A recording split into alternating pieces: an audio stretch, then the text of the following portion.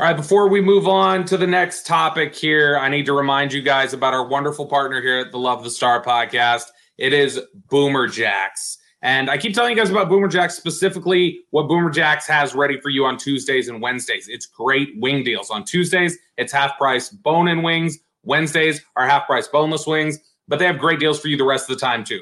They got drink specials starting at $3. They have $15 buckets of beer. There are wall-to-wall TVs. Every sporting event you could ever imagine is on the televisions there when you go to Boomer Jacks. They have TVs in the bathroom. There's literally not a time where you will miss a moment of the action. Live music, like I said, wall-to-wall TVs, great drink specials, great food. It's just a fantastic atmosphere for whatever you're looking for, and it's why we're so excited to have them as our partner here at Love the Star. There's 17 DFW locations. You can find yours by going to boomerjacks.com. That's boomerjacks.com. All right, Brian, it is now time for the Dean Julia Love of the Star mailbag.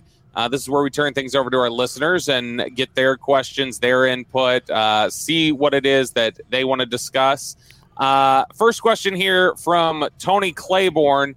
I know they can only improve, but can we expect more productivity from the screen game this year? 2018 is probably the last time we saw anything from a screenplay. Come on, Tony, man. I'm with you on this one, too. We even talked to Jeff Blatsko about it, didn't we? Yeah, yep. I told him, I said, you find a way to get a screen package working here. I go, they'll throw a parade for you in downtown Arlington, downtown Dallas. We'll throw a parade. Yeah, they have got to find a way to get Tony Pollard going in that. They have got to find a way to get a Deuce Vaughn going. They have got to find a way. They're the one team in the league that just, it seems like every week, Bobby, we watch games, people are getting a screen out the back door or they're running some type of running back screen that, ends up getting 50, 60 yards just because everybody's so aggressive in the way they play. The Dallas, the coordination's been poor between the line and the backs. Guys have gone through. Dak has been under pressure. Yeah, I want to believe that Brian Schottenheimer and Mike McCarthy have stole some type of ideas from the better screen teams. One of the projects I would have worked on in the all offseason was we have got to find a way to be better in the screen game. Whether it's running back, tight end screen, whatever we have to do, we have got to be better at that.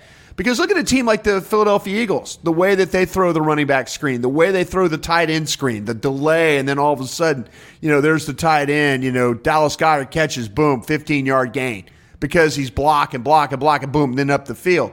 So, yeah, that to me, that should be damn near line one when you're starting to talk about what needs to be done this fall.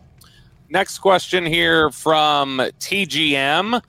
This is a little bit more of an evergreen one, but I'm inspired to ask it based off the pennants there on your wall. Mm-hmm. Brian, which past Cowboys Super Bowl and non-Super Bowl teams are your favorites and why? Oh, wow. Well, the non-favorites ones were all the ones in the 90s that were like, every time that we tried to win an NFC championship game or win a divisional game. No, but those teams, my favorite player was on those teams, Darren Woodson. And again, I've been very blessed to be at Green Bay and Jacksonville with the Tony Bosellis and the Mark Brunells and the Jimmy Smiths. I've been with some really great players. Philadelphia, some great players. But to me, those early 90s Cowboys teams that were winning Super Bowls, man, those are the teams I hated because they were so tough. They were the ones that just made it very difficult. We finally were at Green Bay, we were drafting okay, and then Dallas had a draft where it was that all special teams draft, and things just kind of went south for them from that point on. And we finally got enough players to where, that we were able to pass them. They had to go on the road to win a game at Carolina, couldn't get it done, and then we won the Super Bowl, because Dallas got eliminated. But those were the teams that my favorite Cowboy teams were the ones from like after the Super Bowl that they won against the Dolphins, Super Bowl VI, 72, 70. Give me any Cowboy team from, say, the teams that after the Dolphins Super Bowl or that won the Super Bowl against the Dolphins in Super Bowl VI, all the way to the team in 1981 what they lost to the 49ers in the NFC Championship game. The catch. Yeah. Those teams in between that were some of the greatest teams as a fan. But we didn't have free agency. We didn't have this massive movement of players. So you had the same offensive line. You had the same defense, had the same quarterback, had the same coaches.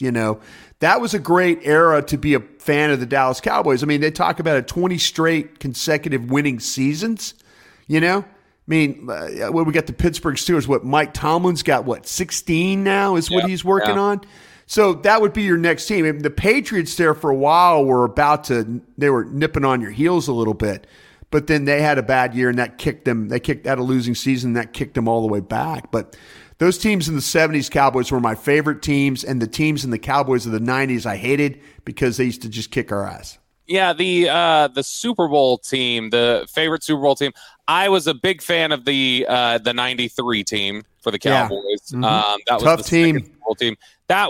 It's funny when you hear San Francisco. It's maybe a little bit of sour grapes, but San Francisco people who were on the team with San Francisco in the '90s will say Cowboys were not better than us in '92. They beat us at Candlestick. We owned San Francisco in the '90s, which is so weird. It was so weird.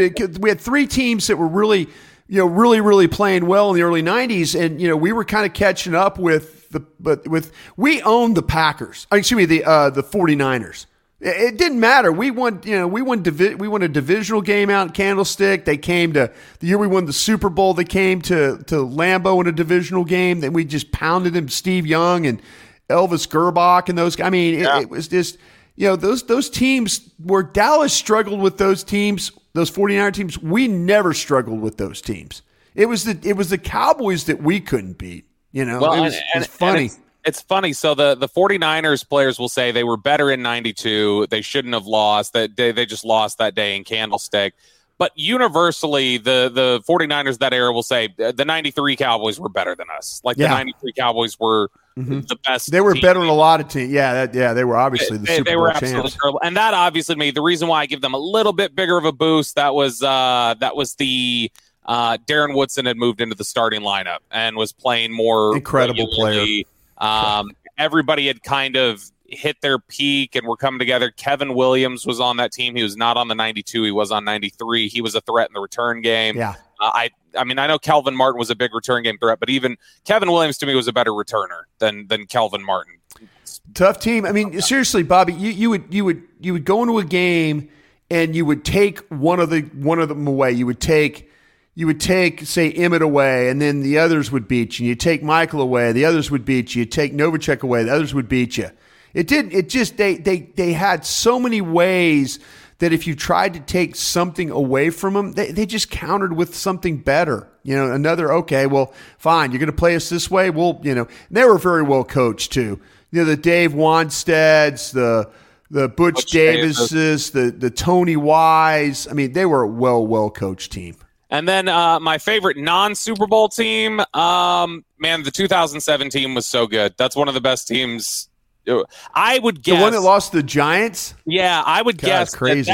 That to me was probably one of the most talented football teams not to win a playoff game that's ever played in the NFL. That team was just amazing. They lost that game. God, that was amazing. They were an incredible team. Greg Ellis talked about it. I interviewed him a few years back, and he said that he still will text teammates from back then, and they are still they pissed away a great and it wasn't all about the Cabo trips and all that, man. I mean, the Giants went on an incredible run. The Giants won games they won at Tampa, Dallas, and at Green Bay in the frigid cold, and then win the Super Bowl. That's an incredible run for a team right there. That's magical the way they went. Last question here from Tato Castaneda. He says, in the defensive tackle room, who is the surprise candidate to be cut and the dark horse candidate to make the team? This is an interesting question, Brian, because I don't know that there's a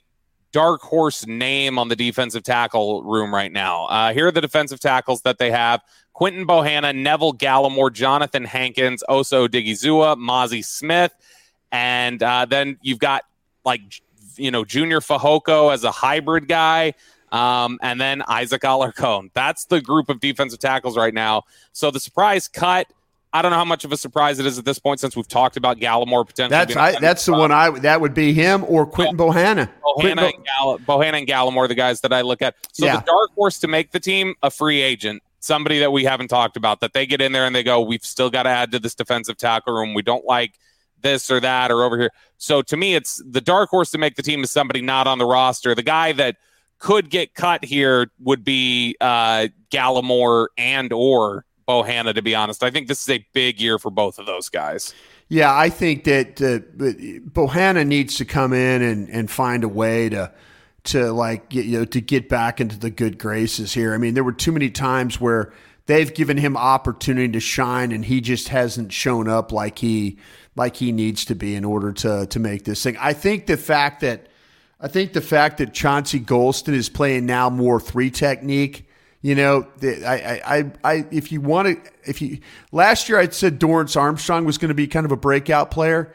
I think this is going to be the year where Chauncey Golston is that guy that all of a sudden it's like him, Osa Digizuwa, those kind of guys at 3 technique. I think they're going to, with the combinations that they have with the guys at the 1, I think that Chauncey could have a pretty darn good year. That does it for us here today on the Love of the Star podcast. Thanks so much for joining us. We'll be back with another episode on Thursday, and we'll continue the roster inventory looking at the offensive line. For Brian Broaddus, I'm Bobby Belt. We will talk to you guys later.